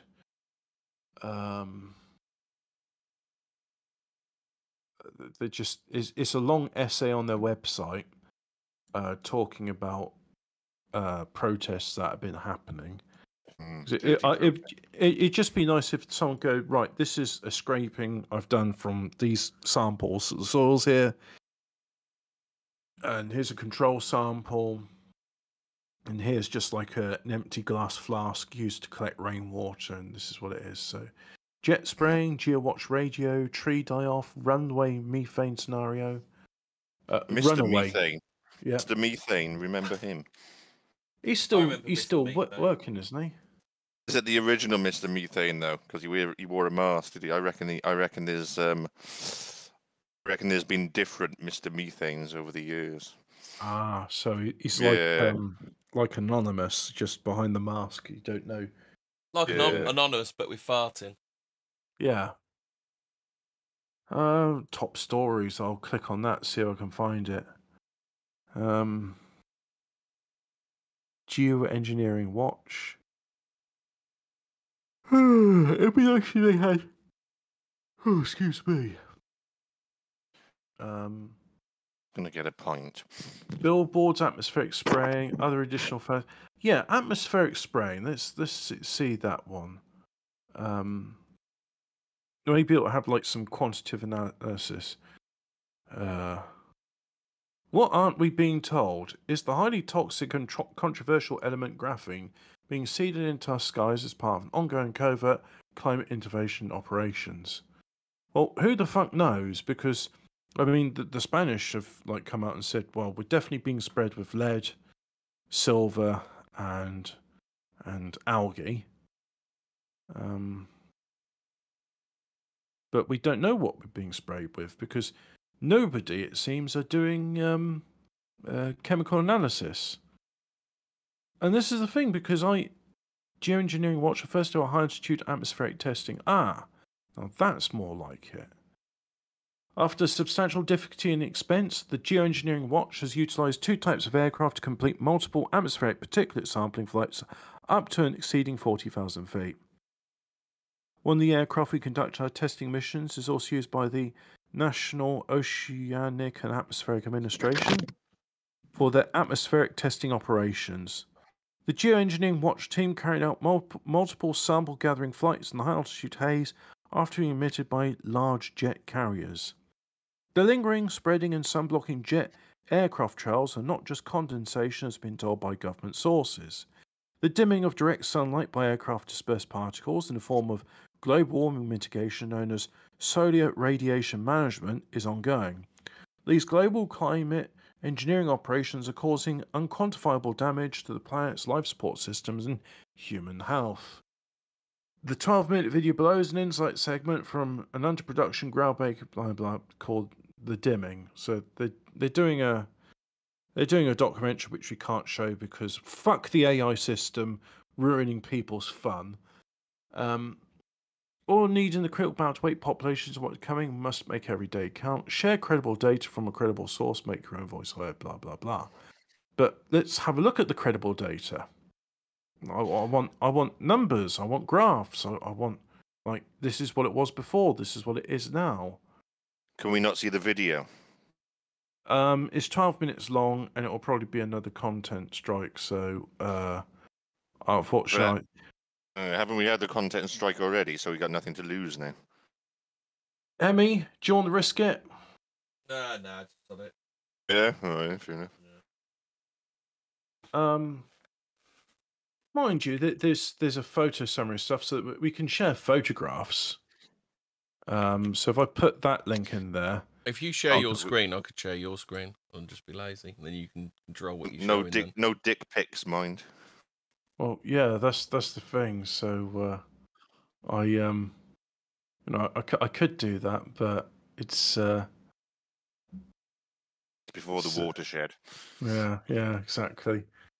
And who knows what pop-ups I'll get? I'll have to close all the messengers, and look up HARP. There are conspiracies about that fucking with the ionosphere. Yeah, that's the point. HARP was HARP is in part this clouds conspiracy. We should do that as well. Yeah. And it was a lager from the 70s, wasn't it? HARP. Time for a harp. Time for a cool sharp harp. Time for a sharp exit. Skull. All right, let's briefly look into HARP, and then I want to get to bed because the beer is doing a number on me, and I've got to get up early tomorrow. I have some content. Oh yeah, if you want to rest. Yeah. Charles Hatfield. This is some oldie worldy stuff. There was a guy called Charles Mallory Hatfield. He was born July 15th, 1875. Died January 12th, 1958. He was an American rainmaker. So I'll read from the Ladybird Book of Paranormal Mysteries because it kind of puts it a bit more succinctly. So, could Charles Hatfield make rain? He certainly appeared to be able to do so. Sometimes his rain-making attempts proved too successful. In 1916, San Diego Council in the USA hired him to fill a new reservoir. Hatfield went out to Morena Reservoir in Laguna Mountains, 60 miles east of San Diego, and set up his equipment. After 3 days, it began to rain. There are a few more showers during the following weeks and some really heavy downpours in January. Hatfield promised even more rain, and it arrived with a vengeance, causing widespread damage and flooding. When Hatfield went to San Diego to collect his fee, the council refused to pay him unless he agreed to pay a bill of $3.5 million for damage. Well, considering this was 1916, that's a fair old wedge, isn't it? Or did he make those leather straps that you attach to a horse's mouth and pull back? make that sort of rain. No, he definitely made some rain because he fucked things up, didn't he? In 1922, Hatfield was invited to make rain in Sand Canyon in the California desert. The rain fell so heavily the canyon was completely destroyed, and a 30-mile length of railway line was washed away. After this episode and over 500 other successful rain-making attempts, Charles Hatfield decided to retire. Hatfield was offered large amounts of money to sell the secret of the chemicals he used to create rain, but he always refused. He said it was too devastating a force to unleash on any one individual or to a group of bureaucrats who might misuse it. He decided that his secret formula should die with him, and to this day, no one knows how Hatfield managed to make rain. Surely, if the price was right, he would have parted with the secret. Don't know. Well, it seems that he was. It seems that he was fucking. He shouldn't have been allowed to be let loose on it. Hatfield's story and fight. Have you seen the 1956 Burt Lancaster film, The Rainmaker, Ian? No, I haven't. Not. Is it good? Is it a cowboy film? No, it says it's about him. It's about Hatfield. Oh, right. I'm unfamiliar with his work, but continue. Yes. What else have we got here? So, 1906, he was invited to the Yukon Territory, where he agreed to make rain for the water-dependent mines of the Klondike goldfields. The Klondike contract was for $10,000, but after unsuccessful efforts, Hatfield slipped away, collecting only $1,100 for expenses. This failure did not deter his supporters. Oh, so the book doesn't mention his failures. Yeah. Why would you want to mention that? Yeah. Most of the time when he made rain, it didn't happen. But in 1915, the San Diego City Council, pressured by the San Diego Wide Awake Improvement Club, not to be confused with the Wide Awake Club, which was Timmy Mallet, approached Hatfield to produce rain to fill the Morena Dam Reservoir. Hatfield offered to produce rain for free, then charge $1,000 per inch for between 40 and 50 inches, and free again over 50 inches. The council voted 4-1 for the $10,000. Did a large amount of this rain making happen in sort of April time? Doesn't say what year. It only says years. It doesn't say months. I don't know. Do the Yanks have rainy season? I would think so. Maybe it's not April or there, but I'm sure there's times of year where it pisses down a lot more than others, Yeah. and that's when he should be doing his tricks. Hatfield. So back to the 1916 one again. Hatfield talked to the press on February the 4th. So there you go. That blew you out on that one. So yeah, that was January 1916. The heavy rain. Said the damage was not his fault and the city should have taken adequate precautions. Hatfield had fulfilled the requirements of his contract, filling the reservoir, but the city council refused to pay the money unless Hatfield would accept liability for damages. There were already claims worth $3.5 million. However, there was no written contract. What a plonker. And you can always blame it on act of God anyway. Well, So- in two so trials, the rain was ruled an act of God. God existed in those days, didn't he? Yeah. But Hatfield continued the suit until 1938. Fucking hell, he's a trier, isn't he? When two courts decided the rain was an act of God, which absolved him of any wrongdoing, but also meant he did not get his fee. Mm. What a swizz. Yeah. Fucking hell, I haven't heard that phrase for years, I bet. What a swizz. Getting swizzled out of his stuff. It went out with spastic, didn't it? Among other things, in 1929, he tried to stop a forest fire in Honduras. Later, the Bear Valley Mutual Water Company wanted to fill Big Bear Lake. However, during the Great Depression, he had to return to his work as a sewing machine salesman, and his wife divorced him. Yeah, I sell sewing machines on the side, make it rain. And, Yeah. Yeah. do rain dances. So there you go. I bet that's bought you. You got something else? Oh, let's talk about Oh. Harp. Oh, it's Snopes. Get Snopes. Let's do Snopes. What Snopes say about Harp? Yeah, that'll do, won't it? So, Snopes, Harp. Fact check. Did physicist say? Oh, did physicist Michio Kaku? Michio Kaku say Harp caused Irma and Harvey. Claim Professor Harvey. Yeah, it caused Harvey Price. Professor Michio Kaku said Hurricanes Harvey and Irma were caused by the United States government modifying the weather. The rating is false. On the 9th of September 2017, the website yournewswire.com posted an item suggesting theoretical physicist and CBS News contributor Michio Kaku said that the recent hurricanes Harvey and Irma were the results of a government research program that shuttered in 2014. The article titled Top Scientists Tell Blah Blah Blah. World-renowned scientist Michio Kaku says, yeah, we done it. Harp caused the hurricanes to do then. You can steer the hurricanes using it. And now Harp's been shut down, except it's got started up again.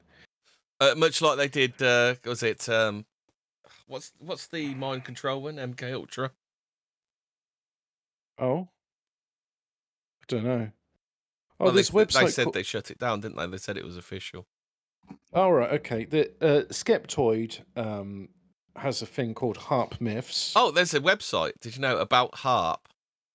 Yeah, the National I Fucking Love Science Foundation funds creation of research. The High Frequency Active Auroral Research Program, or HARP, is a scientific endeavour aimed at studying the properties and behaviour of the ionosphere. The ionosphere stretches roughly 50 to 400 miles above the Earth's surface, right at the edge of space. Along with the neutral upper atmosphere, the ionosphere forms the boundary between Earth's lower atmosphere. Breaking news. MK Ultra is back as JMK Ultra. Oh, and something called Project Is he sugar-free now then, is he? I don't know, but there's Project Artichoke, mind control program by CIA. Yeah, this is what they do. They go, oh yeah, that's definitely a thing. Oh no, we've shut it down. We don't do that anymore. Yeah. Oh, it's just a conspiracy theory, except for the times when, various governments admitted they do it. Yeah. Because, global warming.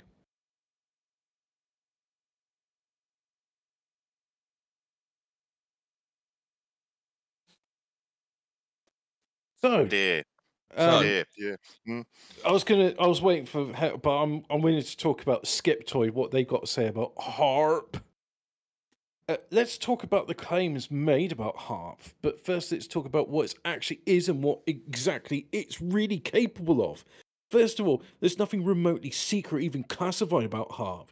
No security clearance is needed to visit and tour the site, and HARP usually holds an open house every summer, during which anyone can see everything there. During the rest of the year, research is conducted. The universities that participate in HARP research include a bunch of names I'm not going to mention. If you look at HARP on Google Earth, you can see there's not much there, and the current view only shows 4 cars in a small parking lot. HARP consists of an observatory and an adjacent 28-acre field with 180 high-frequency antennas, each 70 foot tall, with a maximum transmission power of 3.6 kilowatts. Oh, no, sorry, 3,600 kilowatts, so 3.6 megawatts. That's about 75 times the power of a commercial radio station, but only a tiny fraction of the strength of the natural solar radiation striking the same part of the ionosphere which HARP is aimed. Although the observatory operates continuously, the HF antenna array is activating rarely in specific experiments, which average about once a month. Sadly for conspiracy theorists, HARP has no potential to affect weather. The frequency of energy that HARP transmits cannot be absorbed by the troposphere. Well, Hobbit, or can the I tell you stratosphere. talking rubbish? Because on the website it says the ionospheric research instrument, a high-power transmitter facility operating in the high-frequency range. The IRI can be The used. IRA. The IRI. These people have names and addresses. The IRI Well, can they be don't. used to temporarily excite a limited area of the ionosphere for scientific study. That's all they do. It's just scientific study, bro. Yeah, what the problem is. Mm. That's all it is. Scientific instruments installed at the HARP Observatory can also be used for a variety of continuing research efforts. So it's just research, bro, which do not involve the use of the IRA, but are strictly passive. Yeah. Yeah, so there you Sort go. of research. It's passive. Sort of research. Sort of research that Pete Townsend did for his book. Yeah, pretty much. Yeah. You might ask, what's the point of HARP? If it's not to wreak global destruction, what good is it? Communication and navigation signals are sent through the atmosphere for a broad range of civil and military purposes. Guided missiles rely on digital transmissions that can be affected or jammed by a whole variety of natural and artificial causes. Global positioning system and encrypted communications all need to be able to make it to their recipients in wartime, regardless of the atmospheric and electromagnetic conditions. Study these effects is the prime reason that DARPA, the US Air Force, and the US Navy contribute to HARP's funding. In addition, by bouncing signals off the ionosphere at an altitude of 100 kilometers, HARP has been able to create extremely low frequency, or ELF, waves as low as 1 Hz, which could potentially be used for worldwide communication, including reaching submarines, although at an almost uselessly slow data rate. But before you conclude that these ELF waves might be used for creating earthquakes, note that the maximum ELF signal amplitude by HARP has been measured at less than 1/10 millionth of Earth's natural background field. Yeah, but it's kind of like saying that the potential energy in a bullet as it travels is insignificant compared to the amount of kinetic energy released by the River Thames. But the thing is, you know, it's that little bullet is a concentrated force going at high speed, whereas the Thames is relatively slow moving, and unless you're very unlucky, you're not going to be blown away by the force of water. So it's a bit annoying when saying, oh, it's not 1/10 millionth of Earth's natural background fields. And I mean, atomic bombs are nothing compared to the output of the sun's solar radiation, but they're still, quite powerful. You don't want to be near one when it explodes. Or maybe you do if you're suicidal. Maybe the nihilist wet dream is to be destroyed by an atomic bomb. Because, you don't believe in anything if you're a nihilist, so why do you continue to live? That you're a mistake. You need to go back to your natural state of not existing. But there's a secondary reason that HARP has been suspected of deeper, darker purposes. And it goes back to its early construction. Well, The you're winning just a conspiracy theorist, Hobbit. I know. The winning contractor to build HARP was Arco Power Technologies, or APTI. Arco has historically been one of Alaska's largest employers, and initially set up APTI as a subsidiary to construct power plants using Alaska's vast natural gas reserves. One scientist employed at APTI was Dr. Bernard East. Oh, did you know you can propose HARP experiments on the website? Oh, okay. How about an experiment to cause like a torrential downpour in Washington DC by directing it at clouds? So physicists some note, although Dr. Eastland's accomplishments was the co-invention of the fusion torch and the original owner of 1985 US patent on method and apparatus for altering a region of the Earth's atmosphere. I'll do the HARP FAQs after this, Hobbit, from the website. Dr. Eastland's method required a location near the poles where the lines of the Earth's magnetic field are more or less perpendicular to surface like Alaska and resumed a natural gas power source. A few years later, the HARP program began. A coincidence? No way, say the conspiracy theorists. What? It doesn't make sense. I mean, like, yeah, you would put HARP somewhere where it could propagate the radio waves in a beneficial way. I think instead of reading more about, because Brian Dunning still hasn't responded to my question about grading.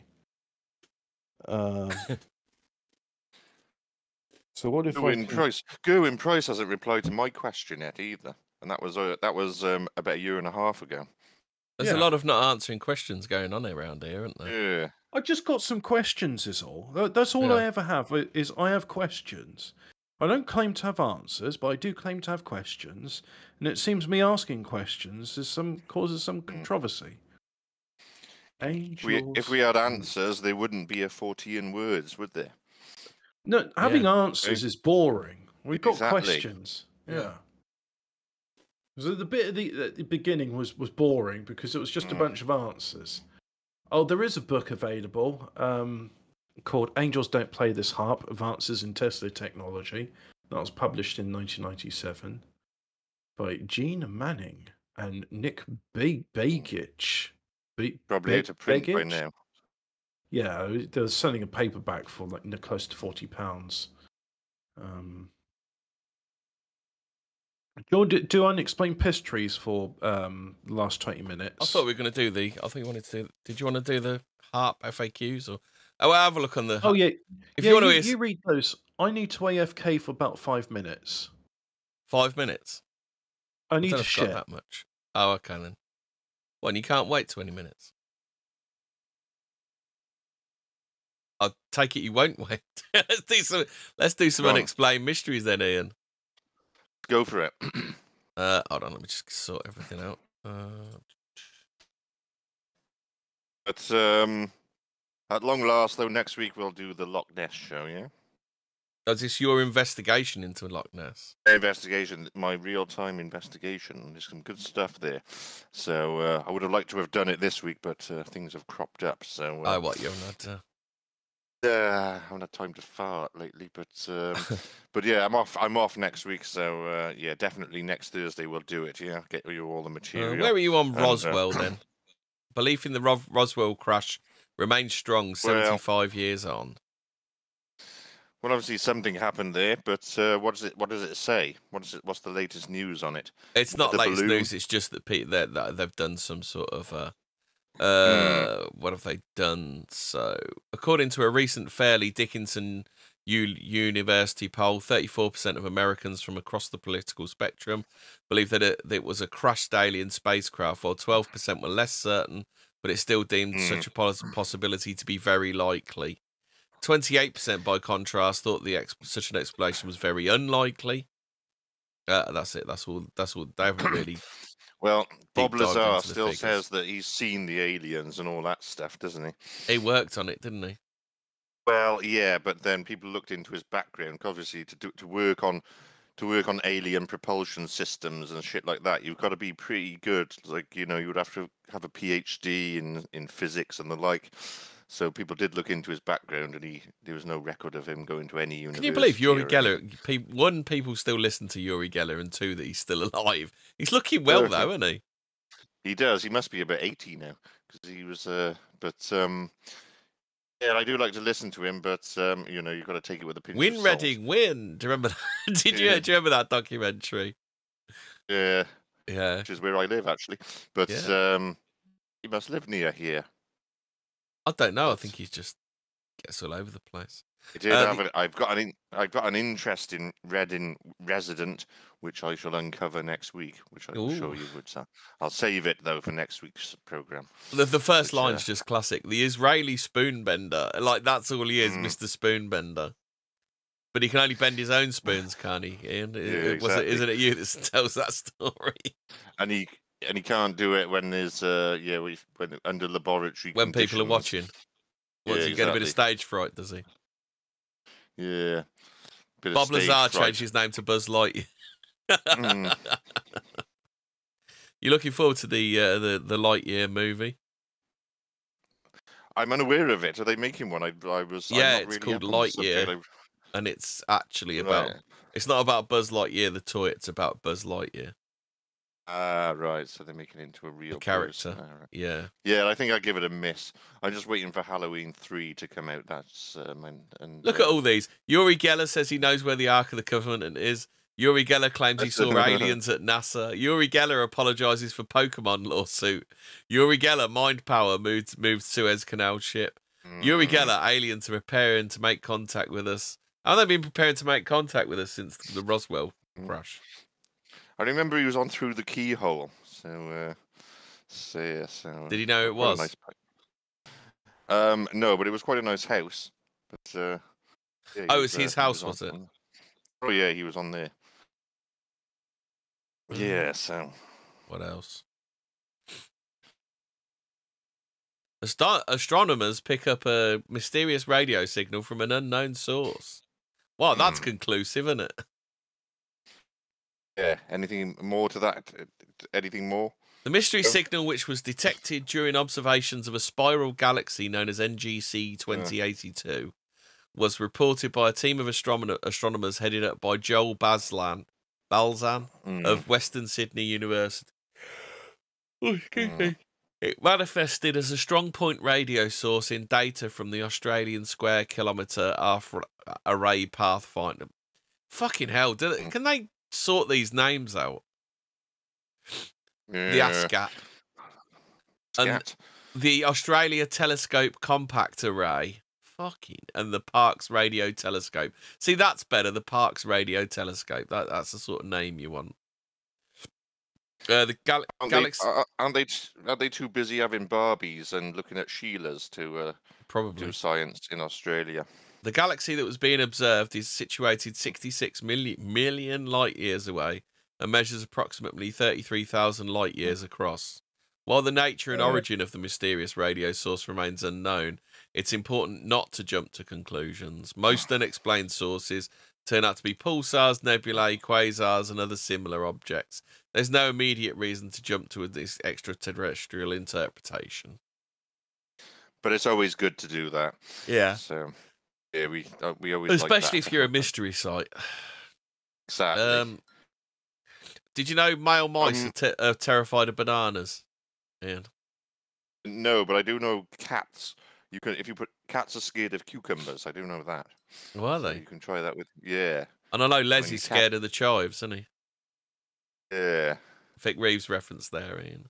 Yeah, that's right. You wouldn't let it lie. The chives. Yeah.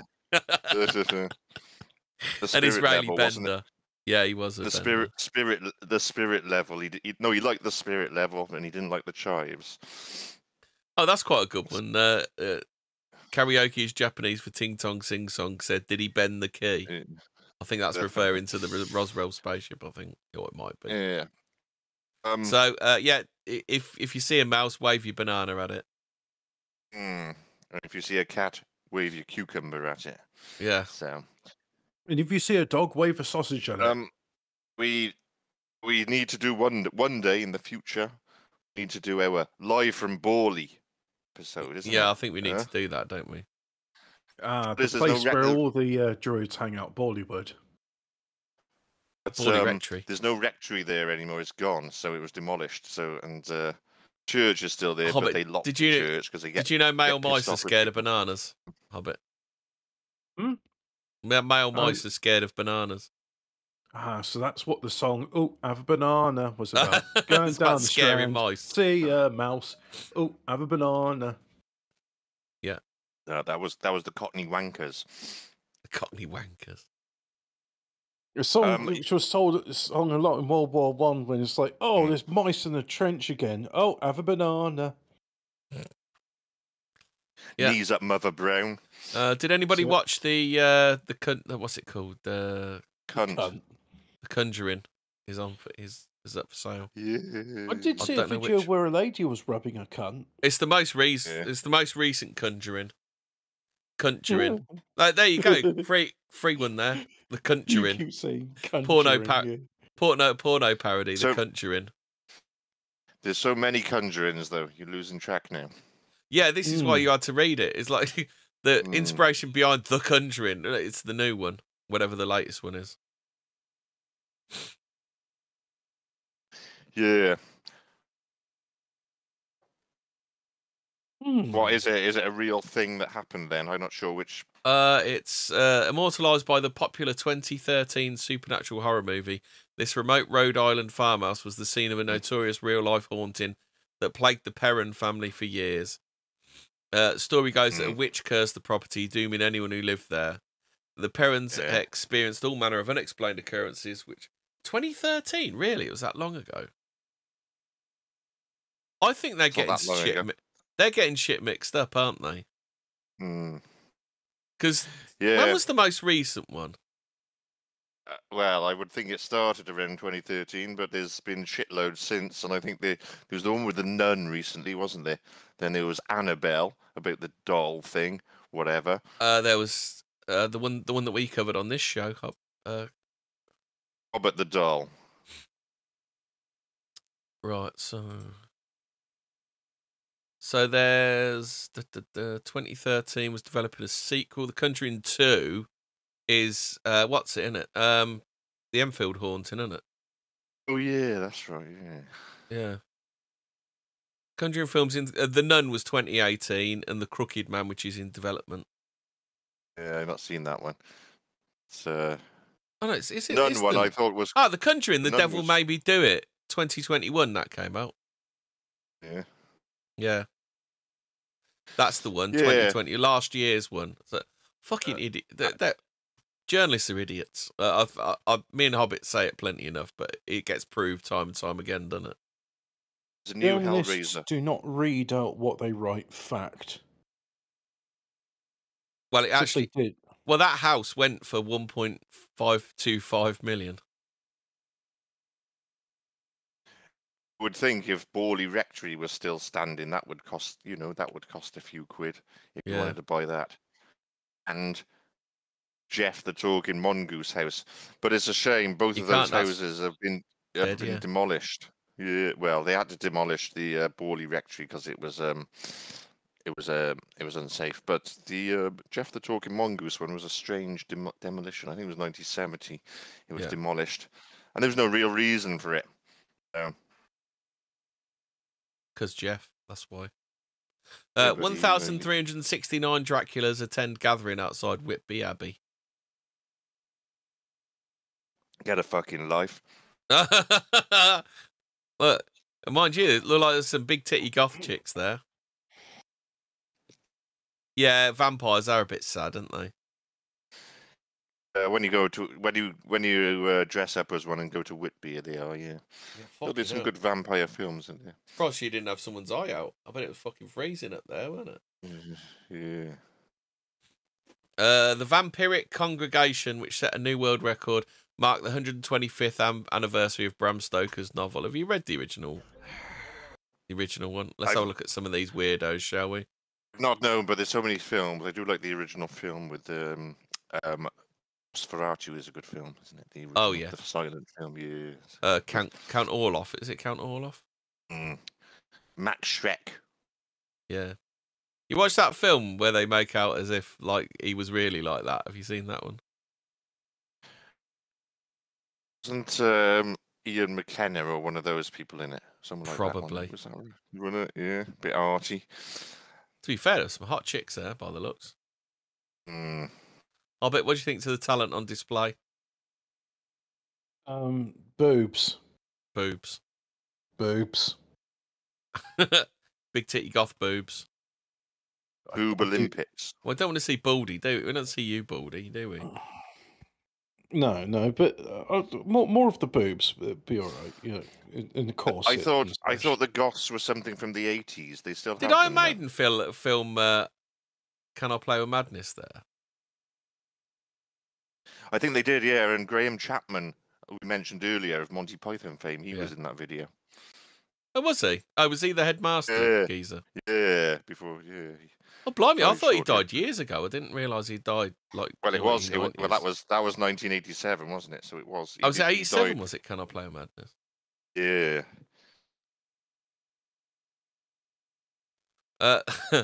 Hey, you got a study on this, bro? Study suggests there are 4 malicious alien civilizations in our galaxy. Yeah, that's it. Just for in our galaxy, definitely not in in the world. Must be more than that. Rise up. Oh, basically, so critics we've sent many signals out into the cosmos over the years, including some designed specifically to inform intelligent extraterrestrials that we exist and where to find us. Critics, including the late Stephen Hawking, have argued that doing this could have disastrous consequences if we should happen to gain the attention. Yeah, he's still. Yeah. Well, he's late. Dead, is he? He's late. I didn't know. They just wait. He's not dead. He's late. They're just waiting for him to turn up. In a study, student Alberto Caballero, Vance Caballeros, they're a nice trainer, attempts to answer this question based on an analysis of invasions on Earth, countries invading other countries. An analysis in a what? In a new study, PhD. You have to read this twice because sometimes it's so fucking crazy. So he's based on the analysis of invasions on Earth, countries invading other countries, data regarding the estimated number of extrasolar planets in the Milky Way, and a certain degree of guesswork. I'd say it's about 10%, the rest of it, and 90% guesswork is probably the figure of guesswork. What do we reckon? So the answer we come up with was 4. Yeah, and that's totally legit, real numbers. Yeah, and you should give me some more money. Give me money. Don't give money to the shark sleep guy. Give it to me. Of course, as things stand, we know nothing about any extraterrestrial civilizations that might be out there, and basing their actions on what we know of human society is likely a futile exercise. We don't know the mind of extraterrestrials, Caballero told Motherboard. An extraterrestrial civilization may have a brain with a different chemical composition, and they might not have our empathy, or they might have more psychopathological behaviours, or they might not. Equally, mightn't they? They might do something, they might not do something. We don't know. I found this way to do the study, which has limitations, because we don't know what alien minds would be like. Wow. Thanks for that, Vance Caballero. You've completely fucking wasted my time. I used to wear those. It was Vance Caballero. I used to wear those. I liked them. Yeah. And then I was wearing them one day. I thought, well, I'm 40 soon. I better stop wearing these now. The Puma States were a good. The Puma Suedes were a good. Yeah. Still are. You can still get them now. That's how good they are. Wear Clarks these days. Yeah, Clarks. Sensible shoes. Not Hush Puppies. No, but Clark's brand. Not Vans anymore, anyway. So that's anything you want to talk about, Hobbit? Oh, yeah, Loch Ness Monster: AI. A Modern History. Do you want to do that next week? Yeah, we can do. I think I need to update my video on AI as well, because there's been some interesting happenings with AI recently, especially with 4chan's poll. Just saw some about Queen's Jubilee. Is that a new one? What, the hologram carriage? Oh, is that what it is? That might be it. Yeah, it was. A UFO Queen- shows up during Queen's. A dot on the screen shows up during the Queen's Jubilee celebrations. Okay. That's where I was last month. Oh, were you? Went in there. Yeah, I went in there. So I got some footage. We'll see it next week. What does it say there then? An identified object was picked up on. I mean, it looks like an artifact, doesn't it? Because it's like a white dot. As the UK, blah blah blah. Anonymous sighting occurred following a fly past of several historic aircraft, just as the Red Arrows came into view, leaving a trail of red, white, and blue smoke behind them. Televised footage shows a white object which first appears to the right of the jets, moving at considerable speed across the smoke towards the left in a relatively straight line. Considerably, yeah. Considerably.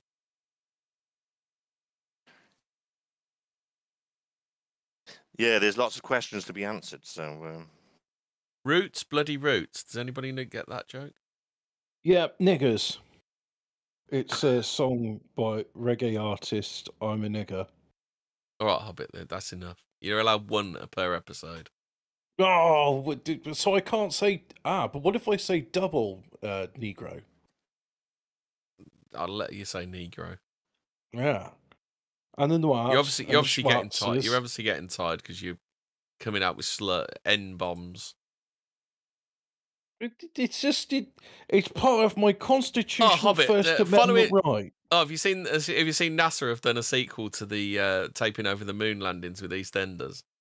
What have they done? Large amounts of I don't think SETI are anything to do with NASA, but large amounts of SETI data could soon be lost forever. Yeah. Let's have a look. It's on tapes, and they're just gonna be like, yeah, we're just gonna like back up Pornhub or something onto these tapes. I don't know. LOL. Yeah. Sadly, though, all good things must come to an end, and the crowdsourced computing aspect of the project has been on indefinite hiatus since 2020. It also turns out that much of the data collected during the early 2000s is now stored in obsolete formats on server hardware that became defunct and unsupported years ago. Oh, that's a shame. I was just thinking about SETI at home the other day. Silly excuse to investigate. Well, it was a screensaver, and it would download like a 350 kilobyte file from SETI's website, and then it would show you some graphs of it analysing the waveform. So basically, they saved all this stuff on Adobe Flash. It probably saved it on some 1980s or 1990s era tape drives, which they're saying that they can't access anymore, which seems dubious to me. Yeah, I don't see how you wouldn't be able to get this stuff transferred. Yeah, they're probably just like, you know, the next part of the propaganda of Project Bluebeam and Aliens is coming out, so they're going to just shut down the SETI thing. Yeah, it says obsolete formats and on-server hardware that became defunct and unsupported. And? Yeah, it's like there must be ways of getting this stuff going. It's not impossible, is it? No, it's not. It's just they're just winding down the project now. Yeah, this is what they're doing. So I bet any time anything interesting was detected in those signals, it was just covered up. Because I remember watching it one time and I saw an interesting signal. I thought, interdimensional lizards, and it was like crypto mining for space nerds. Exactly. You use your CPU to process this data, and I used to watch it. What was the point in processing that data? They don't give two fucks about the data, do they? Well, I guess they don't know. Because if they did give two fucks about the data, whenever the new format would come out, it would have been moved over to that, wouldn't it? It's just, it's not. It's yeah. Well, if you can download a fucking BIOS and play a Mega Drive game on your PC, then I'm pretty sure they can fucking sort some kind of emulated bullshit out for this, can't they? More than likely, they just run out of money. What server hardware could be defunct, Hobbit? I really think it's just a case of old tape drives. Yeah. They're all the data stored on old tape drives, and nobody thought, oh, well, you know, hard drives are pretty cheap now. Maybe we should back this up to hard drives. Why didn't they just back it up to hard drive? Then they could have saved the fucking space. the physical space, couldn't they? Mm. Imagine But how. anyway, I'll bet. Do you reckon they've got the big ones like you used to see on the old science fiction the big the big room this is size very thing with a tape on interesting. it? This speculation, yes, that's that's 1960s and 70s tech, but Yeah. you can still get modern tape drives with like pretty big storage capacity. They're Yeah, they still look a bit cheaper like per like an 8-track, don't they? I've seen tape drives. Yeah, before. they're still cheaper per gigabyte than hard drives, but they're Oh, it's a sequential Sepultura reads. reference, Hobbit. Like They're a Spanish like they stock have on- Brazilian metal band. like they have on $6 Million Man. Mm. So that one. Well, anyway, it's now 9 o'clock, and I've got. Oh, work right. early So I tomorrow said morning. Vans Caballeros, and Dom Elfkicker said Max Cavalera. That's where Bloody Roots comes from. Yep.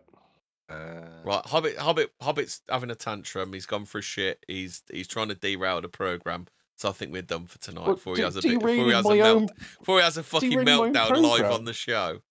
I Shit did his everything that was needed in the Before first minute. he fucking comes around my house and Amber Heard's my bed. The rest of the show was just filibustering. Anyway, night all. Stay spooky. Bye.